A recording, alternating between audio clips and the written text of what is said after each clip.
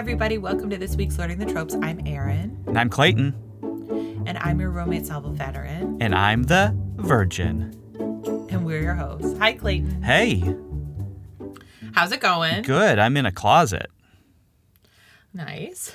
I'm testing out doing the record in a closet because there is construction outside.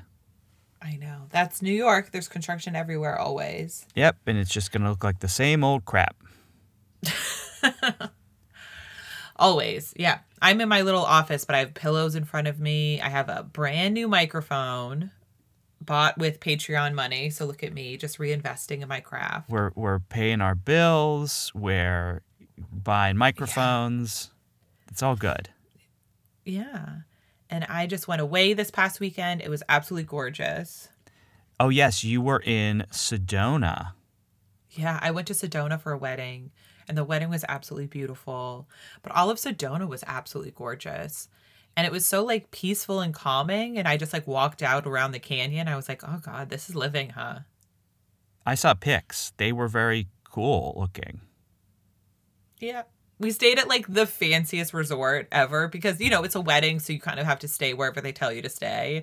And we did get, like, wedding rates and stuff, but it was schmancy. And Pat kept saying to me, babe, we need to have money so we can come back here. And I'm like, I know. But it was, it was fun to be, like, out in a pool and stuff in October. Oh, I know. I was soaking up all the sun I could get. Yeah. Well, and I started reading. I never read Edith Wharton before. And so I started reading The House of Mirth. Guys, Edith is really good at writing. Really? Do you think you could get your quote onto a book jacket? I'll call up somebody at Penguin and just be like, do people know that she's very talented? It's legitimately like laugh out loud funny. Erin from Learning the Tropes says, whoa, who knew? Who knew? Nobody's been telling me this information. It is fun. I don't know how I just missed her, but I mean, yeah, she's fantastic. Oh, that's cool. The one that I always, and this isn't that old, but everybody says you got to read Confederacy of Dunces. And I think I've tried to start that book several times, and it just has never taken. So maybe I do at some point need to read that, but who knows? I feel like that's such like a college guy book. That's what it feels like. It feels like a book, no offense, but everybody who listens to this is a massive reader, so we're not talking to anybody who listens to this, but it seems like a book for people who don't read books. Yeah. That's what it feels like. But you know what? I don't want to judge because I haven't read it. Right. And this is also going to piss people off, but I think people know I'm not like an Austen fan. And I think my thought was like, I've read Pride and Prejudice, and it wasn't it for me. And like we say a lot of times in this podcast, it is it for other people. So like, I get it. It's a me problem. But I think for some reason, I just always put Edith Wharton and Jane Austen together in my mind. Is it just because they are two women writers from around the same century, opposite sides of the same century? Yes, that's not great. But I don't know, for some reason, like she just feels much more like alive. Mm-hmm. And it feels almost like contemporary, the way that she writes and her observations. And yeah, I was underlining also like half the book, just sitting in the hot tub underlining. Oh, that's so great when you have a book that you just are like, I need to mark this up. This is so good. Yeah. Are you somebody who marks up books? Rarely. Oh. I rarely do. There's something about defacing a book that I'm not a big fan of, so that's why I don't do it. But there are some times where I'll be like, oh, I got to remember this. I definitely need to remember this segment of this book or this specific wording. I mean, you know, the book that we just read, there's a few things in here that I thought, oh, wow, I really should just underline this. And then I didn't, and so I forgot about them. But yeah, I'll try to jog my memory while we're talking about it. Yeah, right. Well, I love I don't think it's because I love defacing books. I love defacing books. No, I mean, I like writing. any book that I read, I write on the title page my name, where I was when I started the book, and the date. Oh, that's cool. Just so that I have sort of an idea of where I was when I read it the first time. And there's something I like, if I read a friend's book and they've like underlined it or written the margins, I love it because it's like, not only are you enjoying a book that somebody else enjoys, and I think there's not like a more intimate experience than somebody giving you a book that they love. Absolutely. And then seeing, oh, this is what sparked for them. I just love it. And I'm pen pals with Anna Carey. And Anna, if you are listening, I promise you I have a letter coming to you soon. I've gotten very behind in my correspondence. She's a wonderful author. She writes a lot of sort of YA novels about historical figures, or historical events rather. And then she has fictional figures within them. The Boldness of Betty is the book I'm looking at right now. So I wrote her and I was like, what are your thoughts on it? Because you're an author and you should have strong thoughts. And she said she loved it when she saw people who had marked up their books because it meant that they loved them.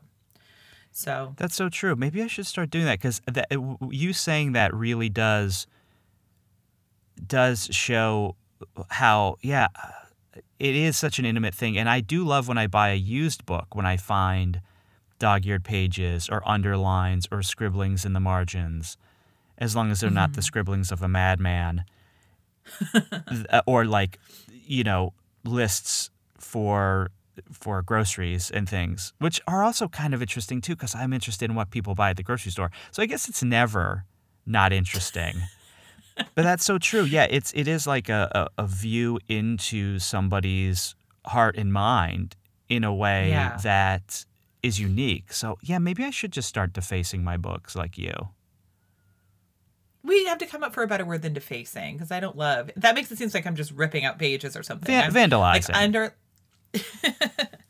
No, it's my book. I don't go into a bookstore and just do that to other copies of the book. Oh, I do that. To my book. Oh yeah, I do that. Oh, you should see my copy of Daisy Jones. It is rough stuff, but I'll never part with it. And now it's signed, so haha. Oh, that's so cool. Yeah. And so I guess that's my swoon up top. But that's what I did this weekend. Celebrated love. Caitlin and Danny are married, and I'm so happy. And I was so happy to be able to be there. And Sedona's beautiful. I had a few listeners message me saying, like, welcome to their state. And I felt very welcome. People in Arizona are very kind. Oh, that's awesome. Yeah. Welcome if you're an Arizona listener, specifically from Sedona. You live in a beautiful place. Yeah. And also email us if you underline, if you do those things with your books. Because, a lot of people, though, read on Kindle, so I'm sure they highlight segments, but it's not the same. I do highlight on my Kindle, but I don't know where they go, and I never look at them. So it's kind of useless. All right. Well, we have a few more patron shout-outs. You were really trying to find some way to elegantly get into that. I saw that, and I was thinking too, and I couldn't come up with anything. Listen, sometimes you just have to move things forward, and we are. Yes, and thank you for doing that. Yeah. Well, thank you to all of our patrons. You guys have been wonderful. The response has been nothing short of shocking. I appreciate it so much that so many of you are willing and interested in supporting us, and it really means a lot. Yeah, and it continues to surprise us. I always think, this is the last one. It's got to be. This is the last person. It's got to be. And then we'll get another person.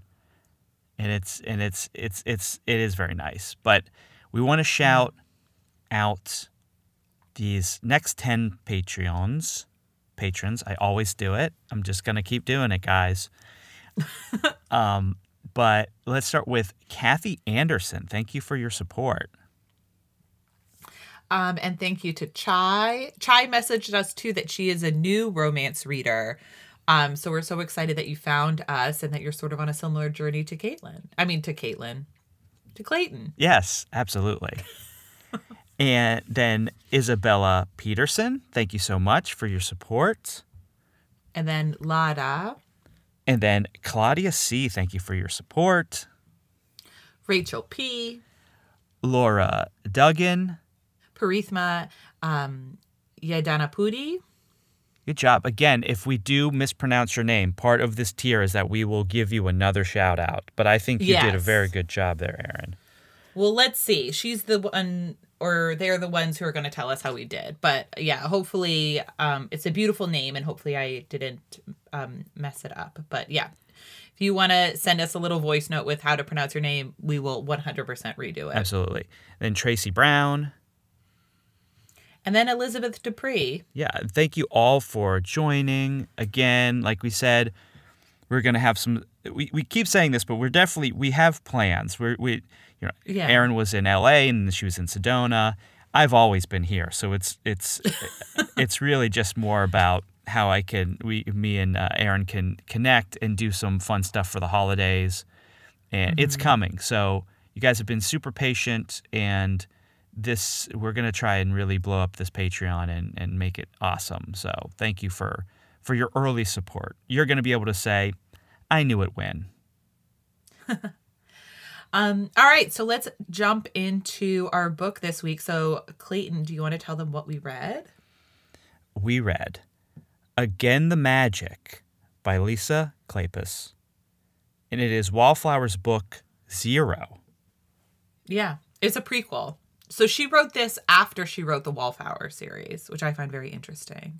Yeah, so we have 2 covers, right? Do you want to judge these covers? Yes. So we have the first cover, and it is Aileen. It looks like she's like wearing just a corset, and she has a gold shawl or something wrapped around her. It's fine. I mean, it looks. Yeah, I don't like it either. It's not the worst cover we've seen, but it just isn't it. And then we have the 2015, which I think the 2015, all of the Wallflowers were reissued with just like women in beautiful dresses. Remember when they were first issued, it was all like the landscapes? Yeah, it was like gazebos and stuff. Yeah. So this time, I think this cover was probably done to sort of match those, and I think it's an amazing cover. The blue dress cover is phenomenal. Yeah, and her hugging that fabric to her body is so an Aileen thing to do. Yeah. Because she's ashamed of a certain part of her body, which we'll get to. But yeah. But her just like the coy smile on her face too. I think it's one of the most beautiful covers. Yes, I do love that cover. And I have that cover in physical form. I read this book as a paperback. And what was your experience of reading this as a paperback as opposed to, because mostly it's Kindle? It's better. Yeah. It just is. Like, I love Kindle because of how I used to be the guy who carried 7 books with them everywhere. And now I can carry 2 physical books, 2 real books, and then my Kindle. So it's become very helpful. But there's just nothing better than moving those pages, feeling the texture, smelling it. And I just read faster. I feel like I read faster in physical books, and I think I absorb better. Yeah. There's something about a screen, even though I have a Paperwhite, there's just a barrier there for me. I do, you were talking earlier about how you write down in your books where you read them and all that stuff. Being in a place and having a physical book with you, there's just something about it that does cement you in that place where reading your Kindle doesn't do the same thing. Yes, I agree. I felt that way when I was in LA. I went to a restaurant by myself and was reading a book, Molly Shannon's memoir. Oh, yes. Great book. So good. On my Kindle or on my, the Kindle app on my phone. And I was like, I do wish I had a physical copy because it just looks like I'm also just, on my phone. I know. Yeah. But, anyway. So, I'm happy that you were able to have that experience with this one. And, maybe one day New York, the greatest city in the world, will get a romance bookstore and we will be able to have our books in physical form. And then we'll be able to do live shows. Yes. If anyone wants to move to New York and open a romance-only bookstore and then also host our live shows, we would so appreciate it. We're not going to. And then we could have a little area of the store that was books that we've reviewed. Yes. That'd be so cute. Both of us worked retail for a very long time, and neither of us are going back, but I really support one of you in doing this. Oh, yeah, absolutely. I mean, you know what? I'd work at that bookstore a couple days a week. But you don't want to run that bookstore. No. We all know. Go back to, I can't remember, it was a very early episode. My bookstore would be rarely open. Mm-hmm. And I would be able to open anytime I want, close it anytime I want, depending on how I'm feeling and the general vibe of the customers. And when it's open 24 hours, but it could go stretches of days just being closed because I don't feel like it. Right. So it'd be one of those things where social media would have to come into play, where I would have somebody who would tweet and say, guess who's in a good mood? It's open.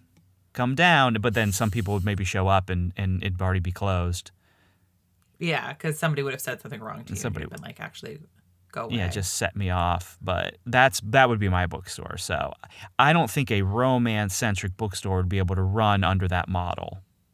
No, already it's a bit niche, and then I think adding to it just wildly unpredictable hours, I think would be tough. Absolutely. So anyway, let's get to this book, though. Clayton, what was this book about? This book was about, is it Aileen? Yeah, that's what I say. Okay, we're going to go with it. Aileen Marston, who is a rich girl who fell in love with John McKenna, known as McKenna, who was a stable boy, and then he was trained to be a footman. They fall in love when they're in their teens, and Aileen's dad finds out about it, sends McKenna away. And so years later, McKenna comes back, having gone to America. He's a successful guy working with Gideon Shaw. They come back to where the Marstons live, and to Stony Cross Park, right. Stony Cross Park. They come back to Stony Cross Park, and she has had an accident in the time between that. And so she is not showing her legs because her legs got burnt. And McKenna comes back seeking revenge for her sending him away, because she did say, I don't want to see you, you were just a lark, lying to him, because otherwise her father would have ruined his life. So she had to lie and break his heart. He comes back looking for revenge, but he's not. I mean, he's going to fall in love. We all know this. So that happens. And then there is also a secondary romance between Livia, who is Aileen's sister, and Gideon Shaw, who is a drunkard. Mm-hmm. And they have a very interesting romance, which we'll get to. But this book was... Oh, you're going to ask me what I thought of this book, and I'm going to say that it was great because it's Lisa Kleypas, and of course it's great. And it's a Wallflowers book, so of course it's great. Okay. End of episode. So I won't ask then. Don't even ask. I don't know why you would. It's a prequel to the Wallflowers because it is Marcus is the brother of Aileen and Livia, and he of course is the hero of It Happened One Autumn, but also the Wallflowers book kicks off at Stony Cross Park at a party that he is throwing, and his two sisters are absent. And this book did make me want to reread that book to see if they're mentioned at all or anything. Yes, because I grew to love Marcus. He's a little bit more controlling here than I like of his sisters' lives, but of course he's just worried about them. But it ends up being okay. He makes the right decision at the end. At the end of the day, he wants his sisters to be happy. And him kind of trying to throw a wrench really do much other than really propel our two heroines to go after their men. Well, and also I think, Marcus is living under the specter of his father, who was, it seems to be, like a very cruel, overbearing man. Yes, mean dude. Yeah, mean dad, who is not Livia's biological father. Mm-mm. And so he treated her differently.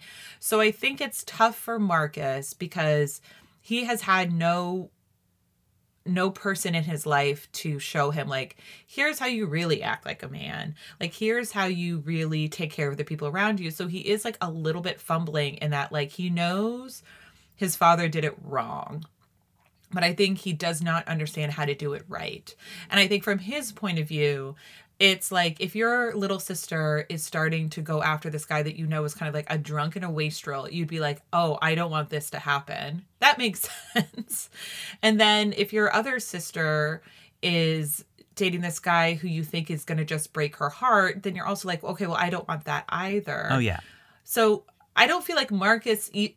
I feel like he acts always in a way that is like very appropriate and in line with his character and also like still trying to do the right thing, because ultimately then when Livia like really wants to be with Shaw, he doesn't stand in her way. And the same when Aileen, he's the one that kind of goes to her at the end and like makes that happen because he understands like how, as he says, is like his sister's happiness is the most important thing in the world to him. So, yeah, it just made me fall in love with Marcus even more. Yeah, and when we say Gideon is a drunk or a drunkard, obviously that's the terminology in the book.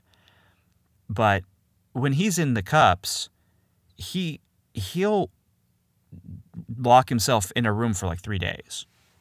Right. So this isn't your, he drinks too much and he's embarrassing in public. He secludes himself and goes on benders. This is like very, very seriously bad behavior. And so that is somebody to worry about if you get involved with them. That doesn't mean, obviously, and I guess we can talk about this because it is a romance novel and I completely understand why Livia would make the decision she did and, him being able to kind of, spoiler alert, overcome it, or at least take that 6 months apart and show up looking clean and sober, whether or not that's really actually realistic, whether you should, because addiction is nasty and difficult to deal with, and to quit something or fight that addiction because of somebody else can be kind of dangerous. But I think that's the thing.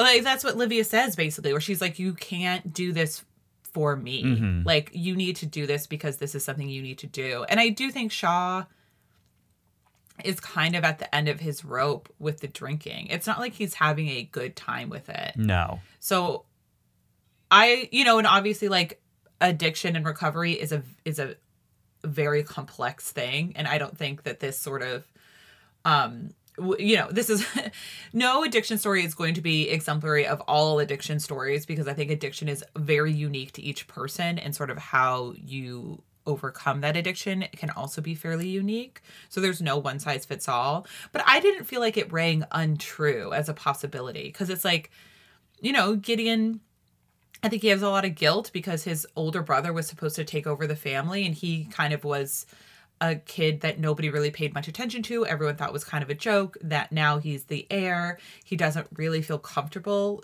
there, and he doesn't feel supported in his family at all. Mm-hmm. So not that he would necessarily be doing this just for Livia, just because he like loves her.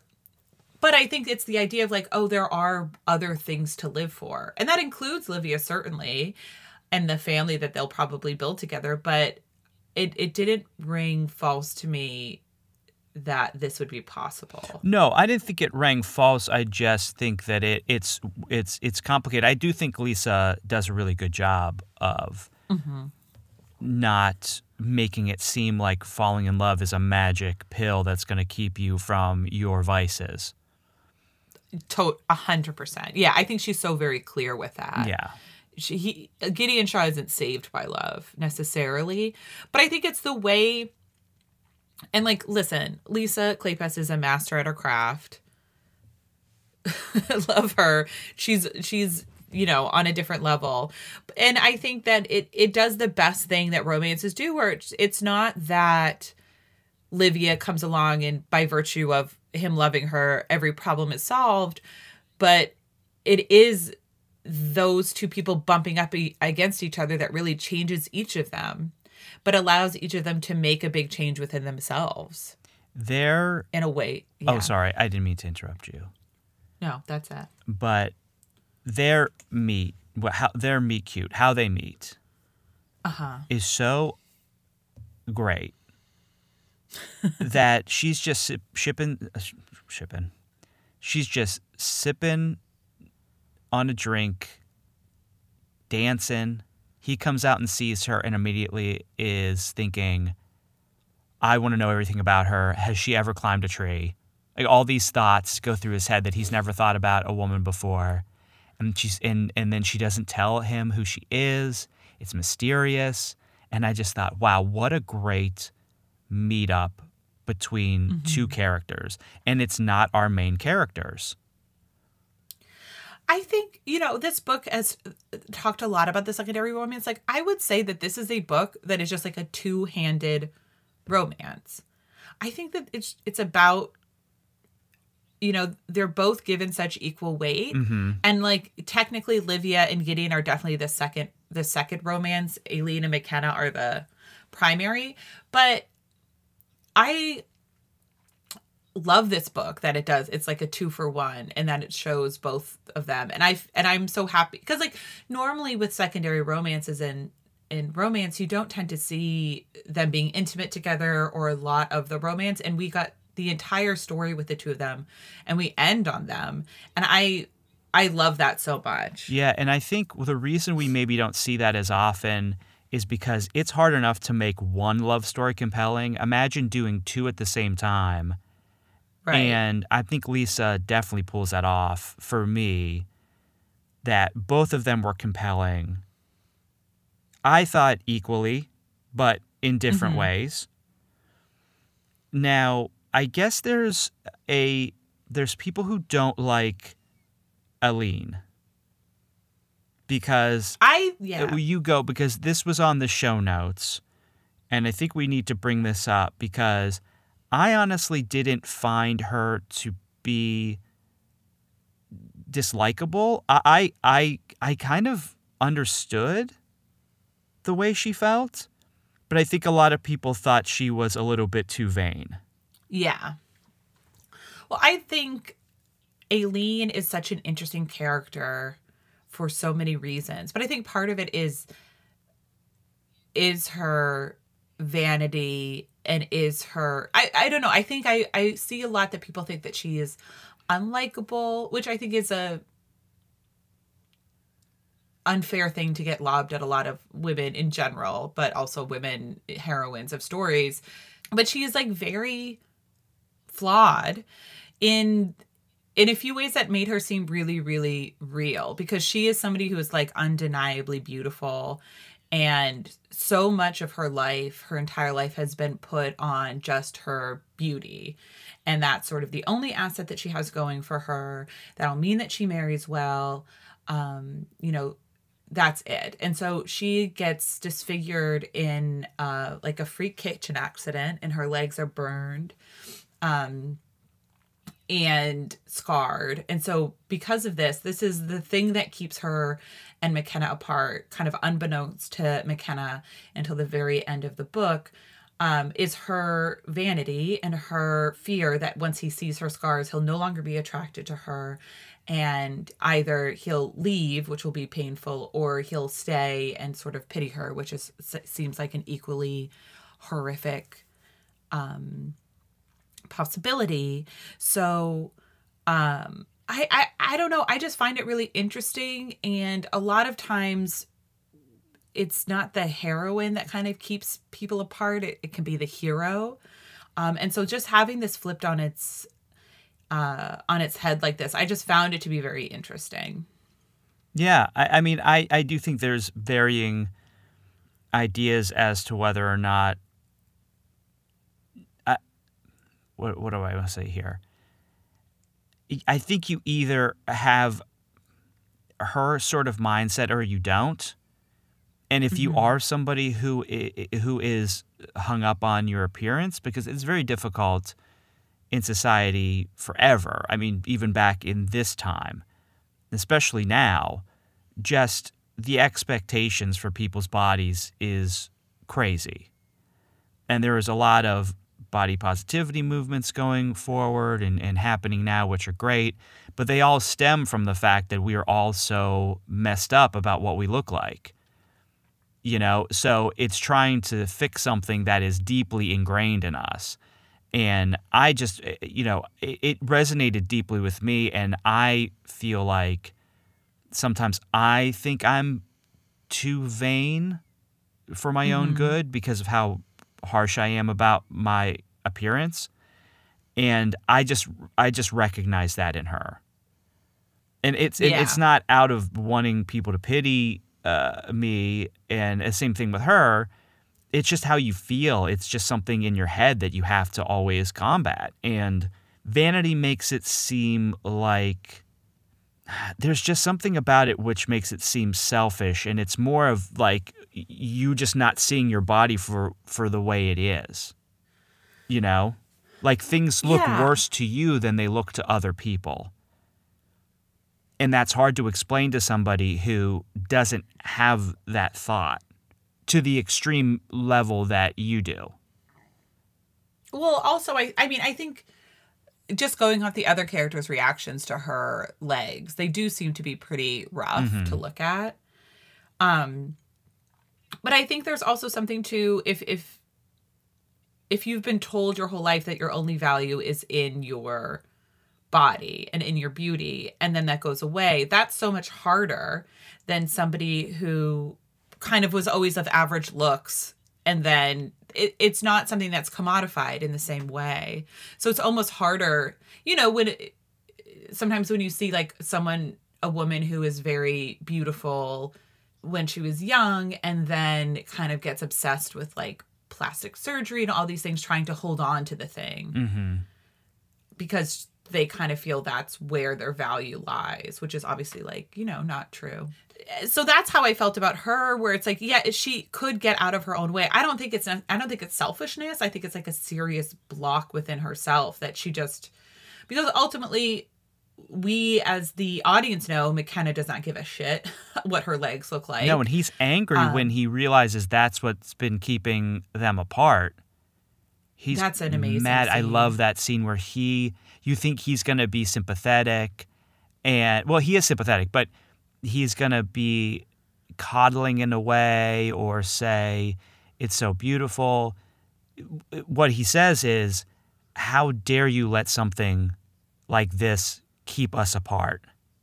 The agony I felt, pardon me, the agony that I felt because I thought that I couldn't be with you and you didn't want me. Jeez. Sorry, must be something in this closet. Are you getting a little verklempt? I'm verklempt, yes.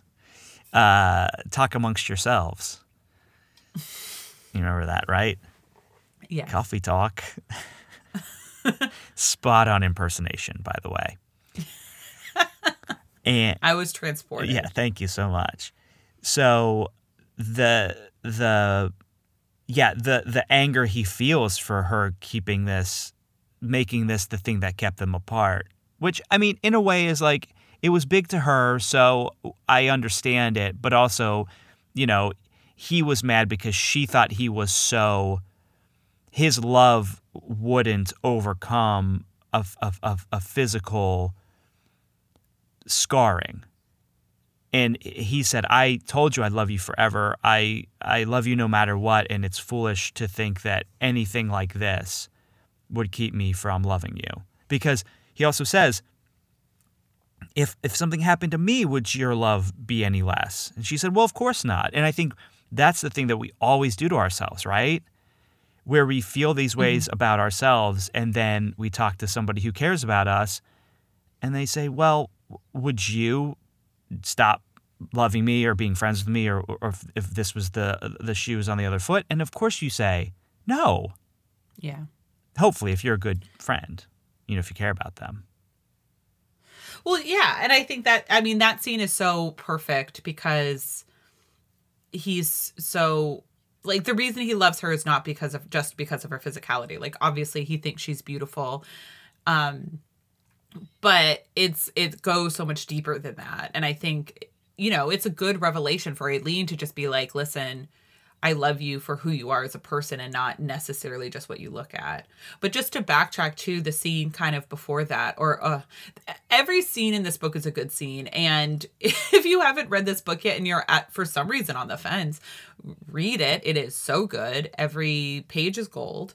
But there is this scene, McKenna, before he leaves Stony Cross Park for good, he proposes to Aileen, and it's so heartbreaking, and he really lays himself out on the line. And it is so, like, cruel of Aileen to not just tell him the truth then. I understand why, but this book is nothing but angst. So if you don't like angst, I guess that's the only reason you might not like it. But if you like angst, come over here. McKenna is angsty because he has had a rough life. It's a rough time for him. And so he is, he's like, you don't have to love me. I love you enough for the both of us. If you could just try to find something in me to love. It is so heartbreaking. She pushes him away because she's terrified that he won't love her legs. And then, Marcus kind of sees how heartbroken Aileen is. And he asked to see her legs for the first time ever, which it was another really powerful scene because for Marcus, he had felt a responsibility for his sisters and he couldn't take this pain away from his sister. And that's so hard when somebody you love is in pain you can't do anything about it. And so he never wanted to look at her legs because he felt like it reminded him of a time when he couldn't help her. Mm-hmm. But then he does, and she sort of asks a question like, if you loved a woman and her legs were like this, and he like cuts her off, and he says, no, it would not change anything. Yeah. And that's sort of and then he's like, I already rented the carriage and we're going to get McKenna. Come on, which is so fun. Yeah, because she had used the same blow off that she had used when he was younger, where she said, we're different stations and things like that, where, he had built himself up from nothing to become a rich man in New York City and comes back, and for her to throw it in his face that he wasn't born with blue blood was just so devastating. Because, he comes back seeking revenge, but we know in his heart he just wants that love. He came back thinking he was going to be this guy who was going to tear her heart out. And instead, as soon as he saw her, he couldn't help but want to be with her, truly want to be with her. Yeah. Because originally he shows up and he's like, I'm just going to fuck you and leave. And she's like, don't threaten me with a good time. Yeah, exactly. Works for me. Oh, God, can we talk about, too, when she asks him to write a poem? And then he doesn't do it, but he has the singer serenade her. But then later, when he realizes that Livia snitched on them when she was a little kid, and she was jealous because her older sister was spending so much time with him and not her, she told the dad, and that's how the dad found out. And when he finds out that she pushed him away for his own good, he sends all these flowers to her, but he also writes this poem, and she reads the poem, and she says, it's awful. Because it is not good. It's not horrible, but it's not great poetry. And I loved that because he's not a poet. If it was amazingly poetic, it wouldn't be his character. It would come out of nowhere. And the fact that she clutches it to her heart and loves it, even though it's awful, that's just the kind of stuff that gets me with these books and Lisa. Just the kind of stuff that she does like that is so awesome. Yeah, I loved that too.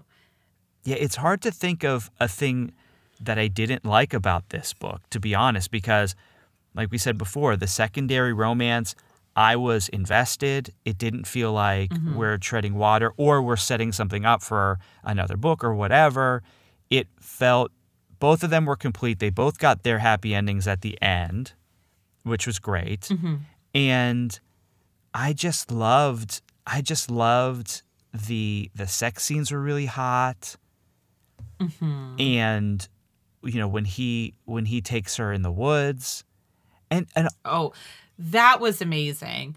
And also, though, let's talk about. I do think that it does a really good job of showing how sex can be really passionate in the moment and then afterwards gross. Expand on that. Well, just because, she goes and she wants to take a bath and her legs are hurting her and all these things. And I think that's to show that since she hasn't shown her complete self to him, that sex was passionate and there was love there, but it wasn't complete.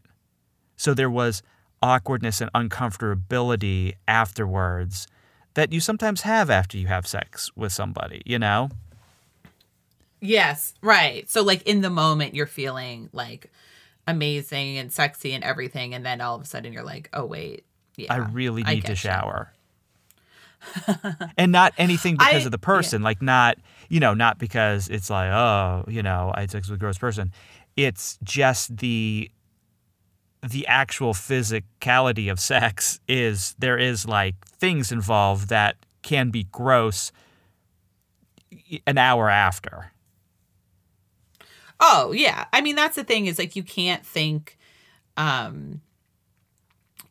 too much about sex in the moment because then you will just get grossed out. You just have to let yourself,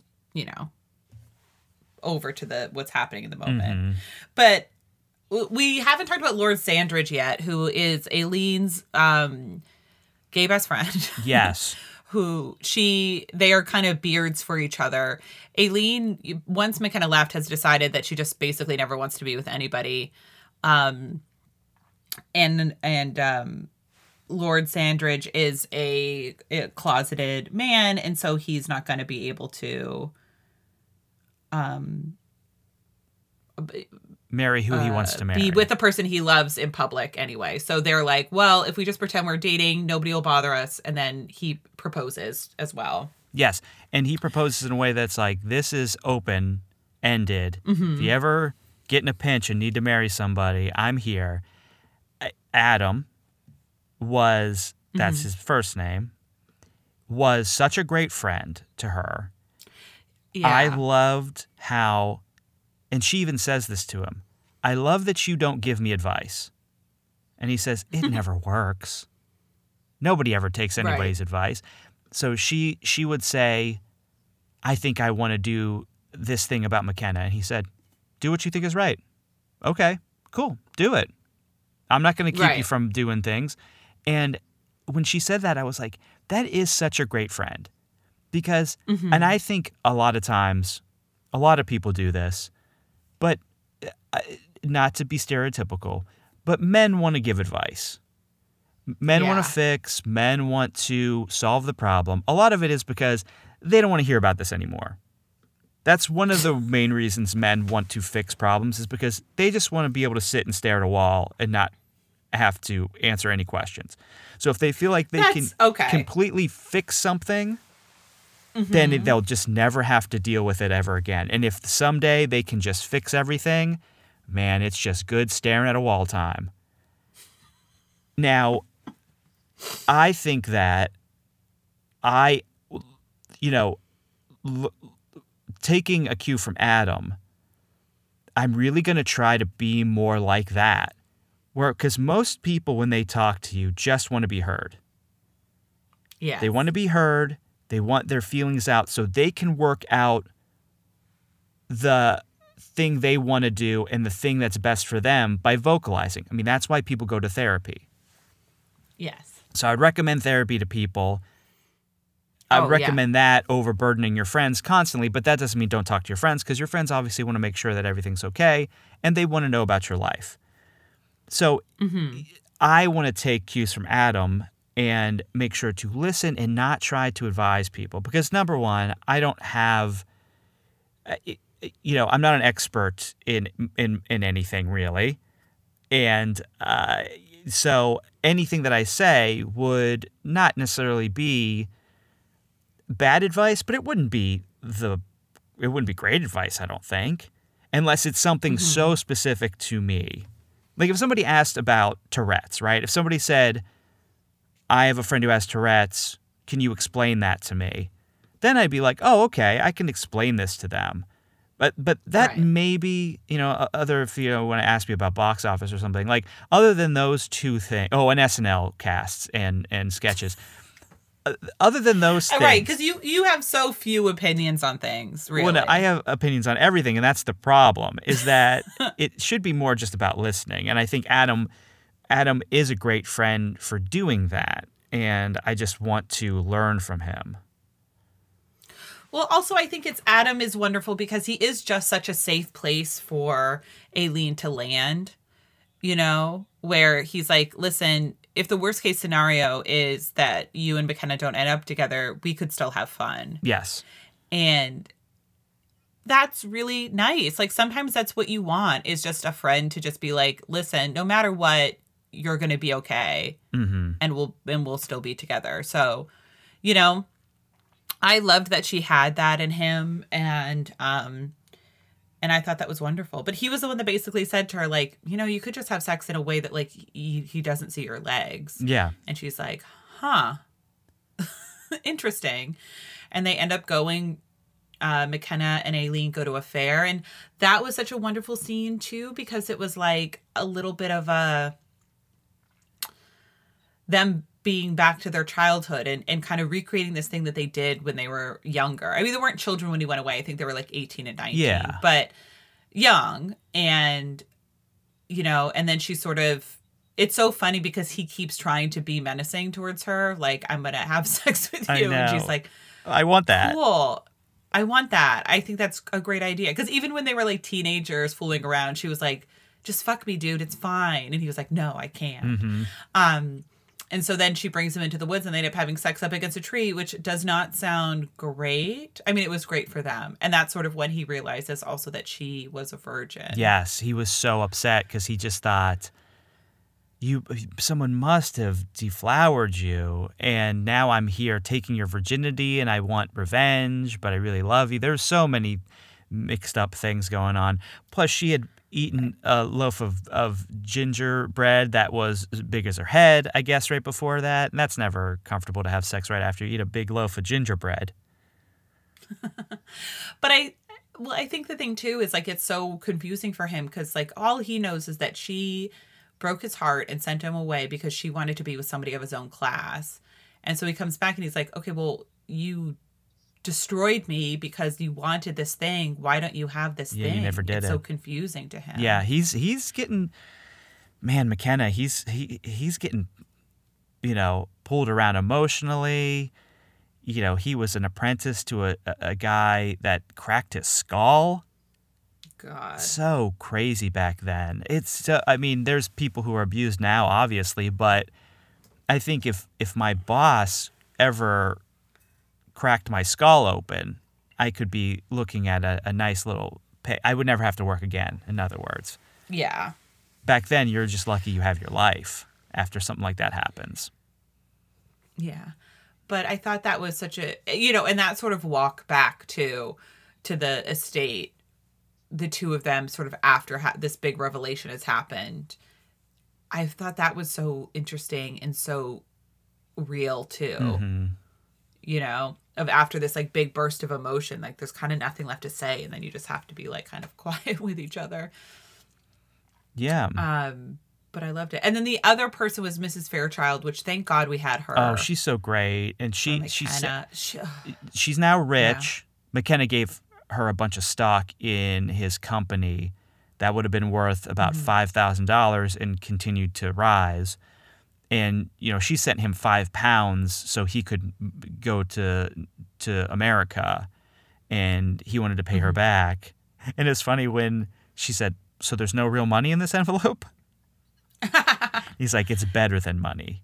It's stocks." And thus began a big swindle. Yeah. That is now where we live. It's like, hey, I got something even better. What about the idea of money? I know that there's not enough gold to back up actual money. Let's not even think about that. But here's something that's not real money, but could be.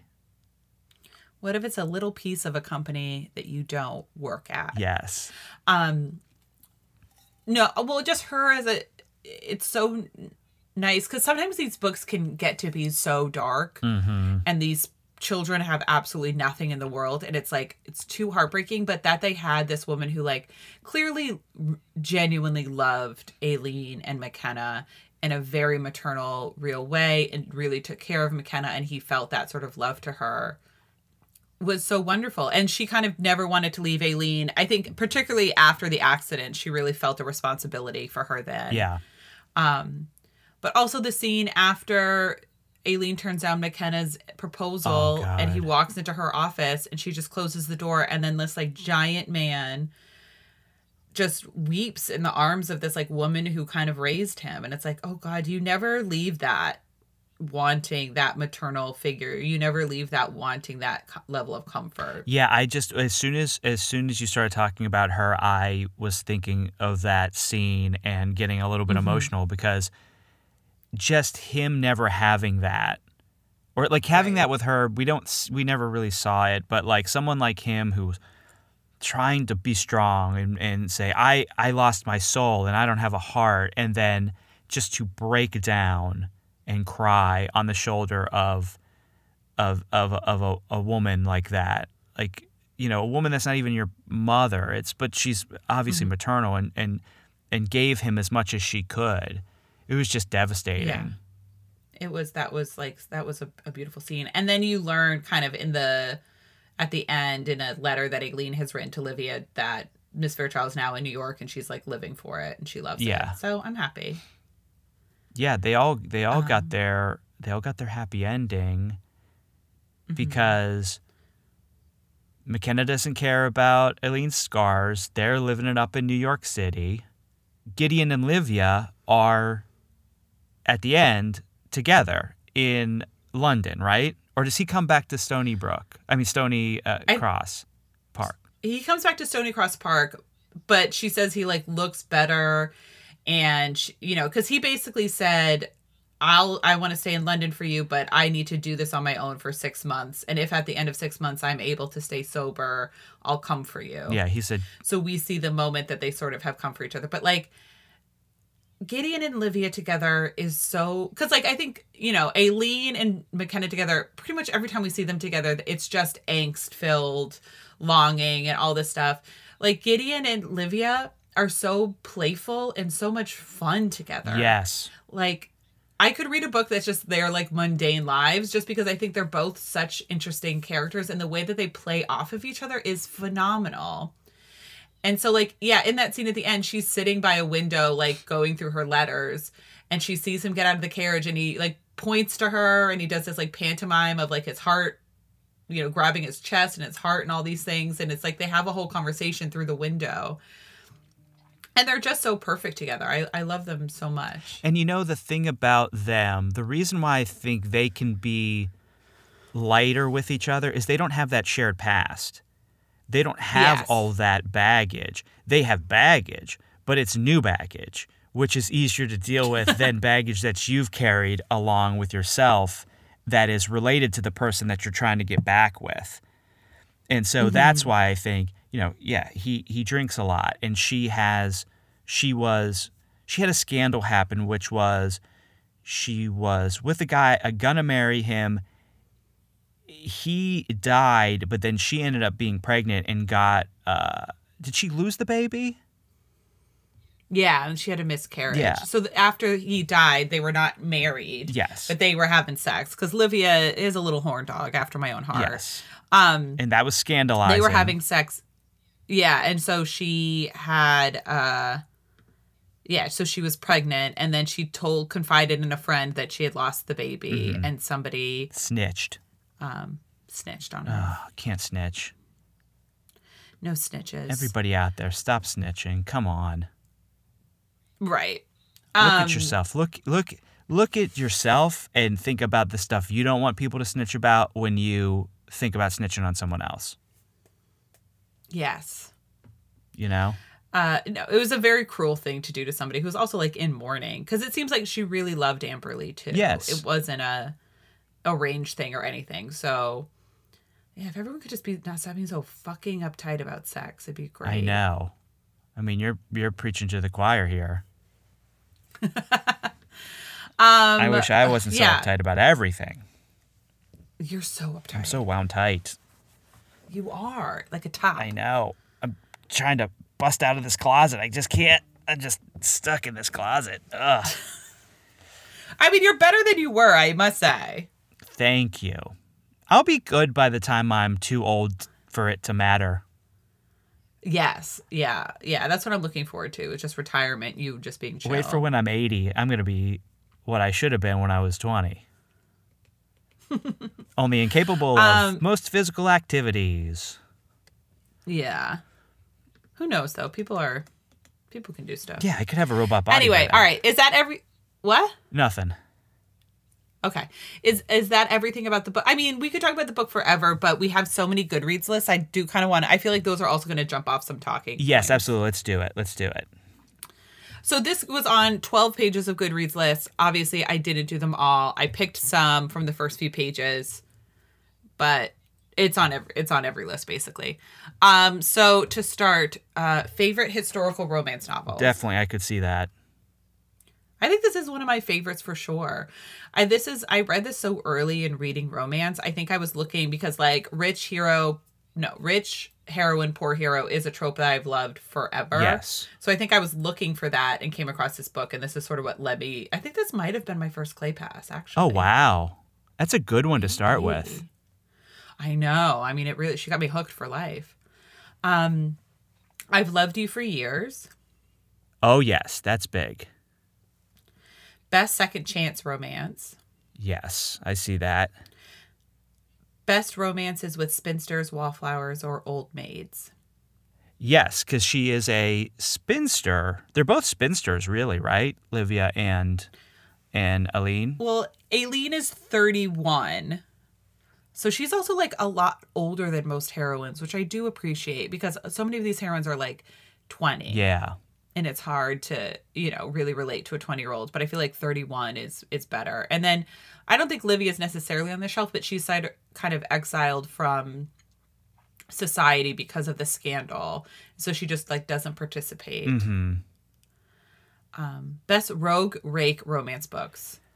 Now, Okay, so is McKenna a rogue or a rake? No. I don't think so. No. I mean, he may have slept with other women and not felt anything, but he didn't seem like the kind of guy, and he wasn't described as the kind of guy who would just go around gallivanting or having that aim of conquering as many women as he can. And Agreed. I don't think Gideon is either. No, neither of them. I mean, like, I would say if one of them is, I would say maybe Gideon is a rogue, but not even really. I feel like there's a certain vibe to rakes and rogues, and they don't know. I mean, maybe Gideon because he likes to party, and I bet he flirts with a lot of women, and that's sort of like, we see him with Livia, and he's completely changed, but possibly Gideon, but definitely not McKenna at all. With rogues, rakes, people like that, scoundrels, I feel like one of their main driving forces and aims is to conquer women. And that is not the defining characteristics of either of those characters, at least in this book. Correct, yeah. I So agree. take it off the list. Next is Vengeance is Mine. Yeah, he's aiming for vengeance, but it doesn't happen. No. Villain as romantic love interest. Yeah, I mean, but we knew he wasn't a true villain. Well, I think that's the thing too. It's like he thinks he's doing something, and he thinks he's really like gonna surprise a lot of people. And I don't think anyone really believes that he's going to be a bad guy. I think everyone is kind of like, sure, McKenna, yeah, you're really gonna, you're gonna be tough. I know, Don't everybody. worry. We believe you. Everybody knows he's a kitten. Yeah. When it comes to her, at the very least. Totally, yeah. Fresh scent of pining hero. Oh, we love it. We love it, and he is, and he pines. Great list. Great list. I want to meet the person who came up with that list. If you listen to this podcast, and there's a chance that you do, please email us and say that. But be honest. If you didn't do it, don't lie, because that's cruel. But if you honestly came up with that list, please email us. I just want to say hi. I just want to thank you. It's such a great list name. In a world of horrible list names, if we're being honest, of unimaginative, nonsensical, poorly, like, grammatically incorrect lists, you are a shining beam of light. So I want to thank you. Yeah. Tortured heroes of historical romance. Yes, he is tortured. Why, yes. Yeah, the poor thing. God. Servant heroes, heroines, and romance. He was a servant. Best reconciliation romance book. Yes. This was... I love their reconciliation. Bad Boys Meet the Virgins. Not a bad boy. She's a virgin. He's like a very good boy. He's a very good boy, actually. Yeah. Intense and angsty romance. God, yes. Yes, but also, it's a Kleypas magic where you don't feel it. Oh, I feel it. I mean, but you don't feel it in a way that's negative. Like, it's heavy and angsty, but it's not like, oh my gosh, these people, I don't want to be around them. They're toxic. It's just, she just pulls it off. Yeah. Hot, steamy, sensual historical romance books. Yes, this gets hot and steamy. The sex was great in this book. Wrong side of the tracks. Yes. I guess so. I mean, he's a servant, so it's more wrong side of the tracks, I guess, but we don't, it's not like we see him running down alleyways and, pickpocketing and stuff. So no. I wouldn't say it's on this list. I would say take it off this list.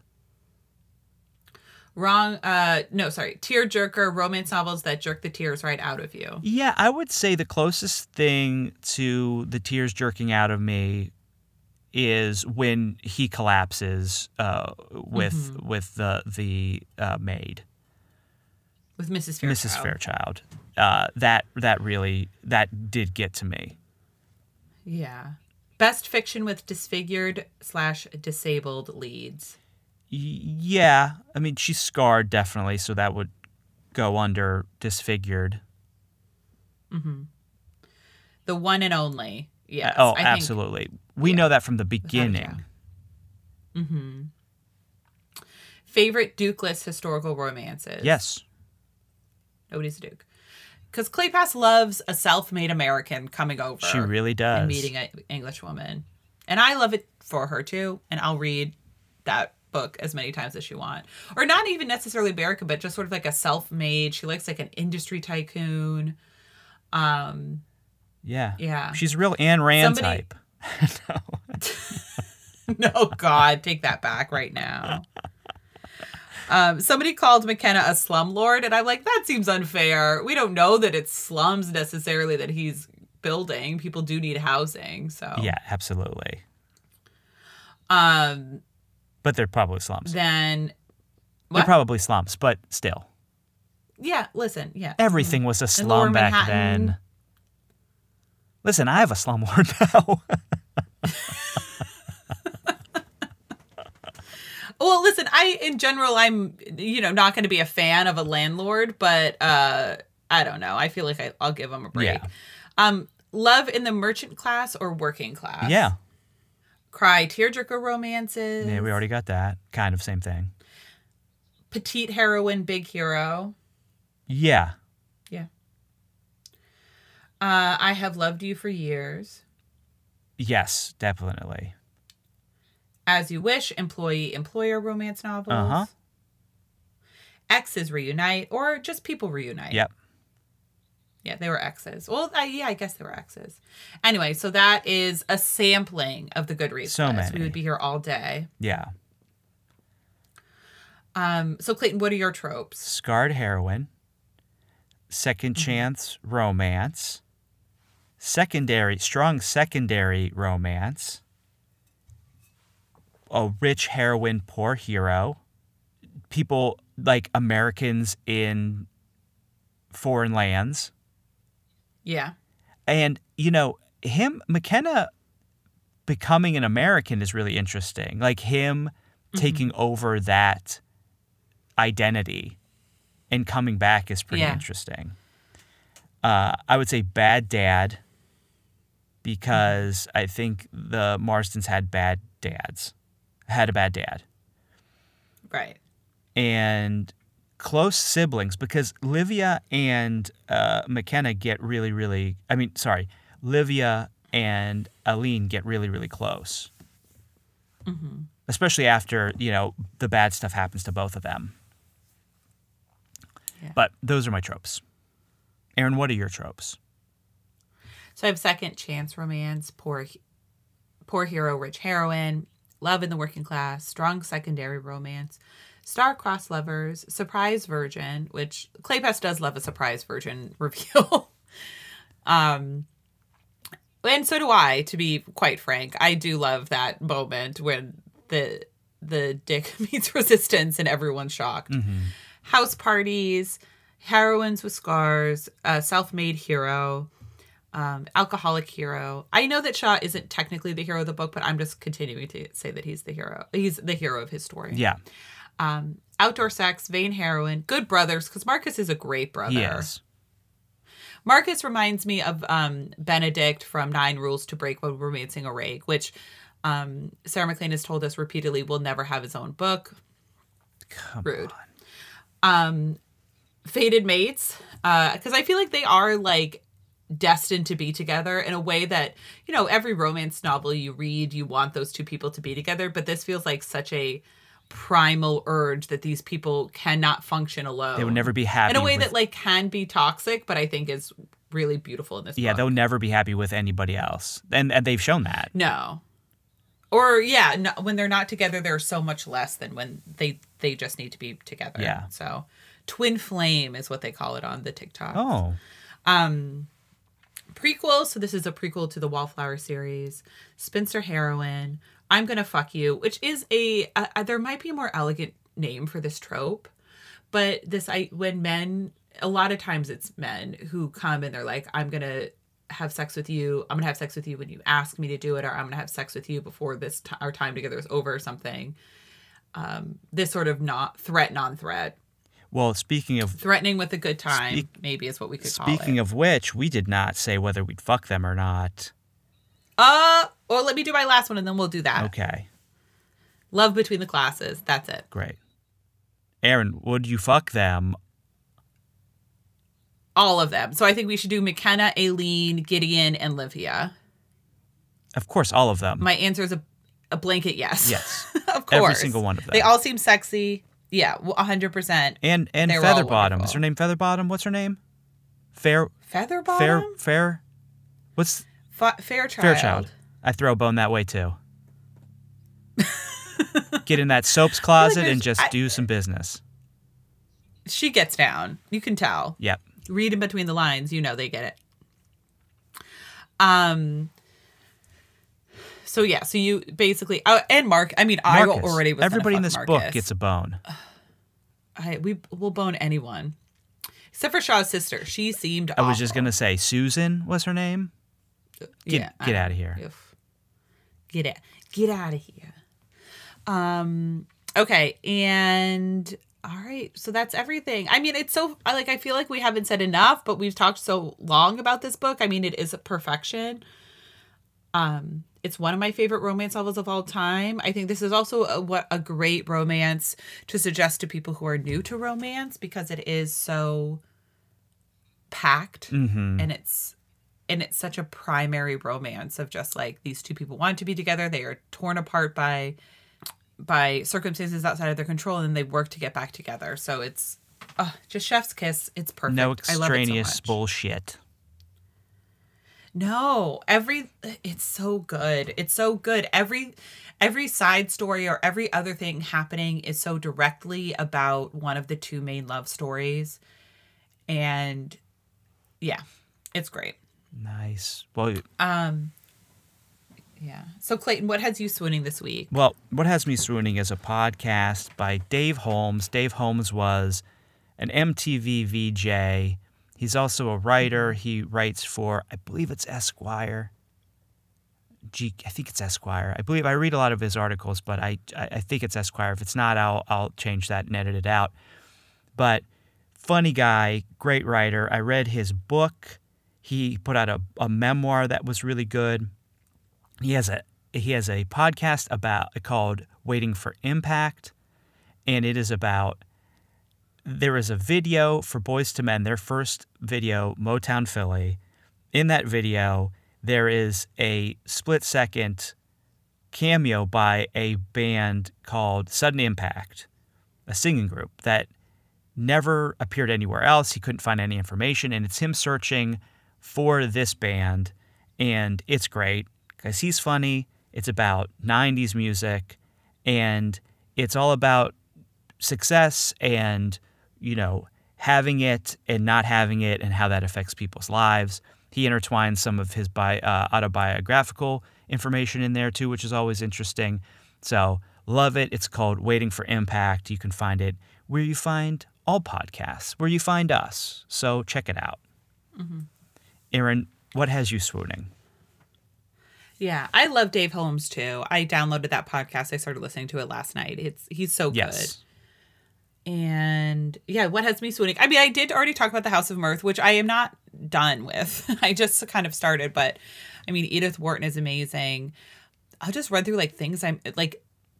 Insecure is back, which is I've swooned about Insecure before, but it's just such a wonderful show and it's so good. And the relationship between Issa and Molly is so interesting and complex and fantastic. And you don't see a representation of complex female friendship like you do on that show. I can't think of anywhere else. And it is done so well.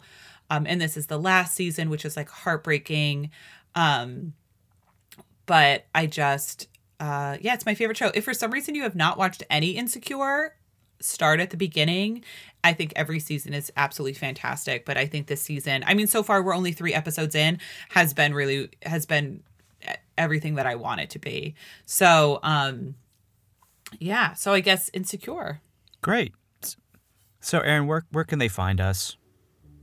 So don't forget to rate, review, subscribe. You guys are wonderful at doing all of those things and reviewing. If you haven't reviewed it, and just take a few minutes to do so. It really helps us a lot. It helps people find us, and we just really, really appreciate it.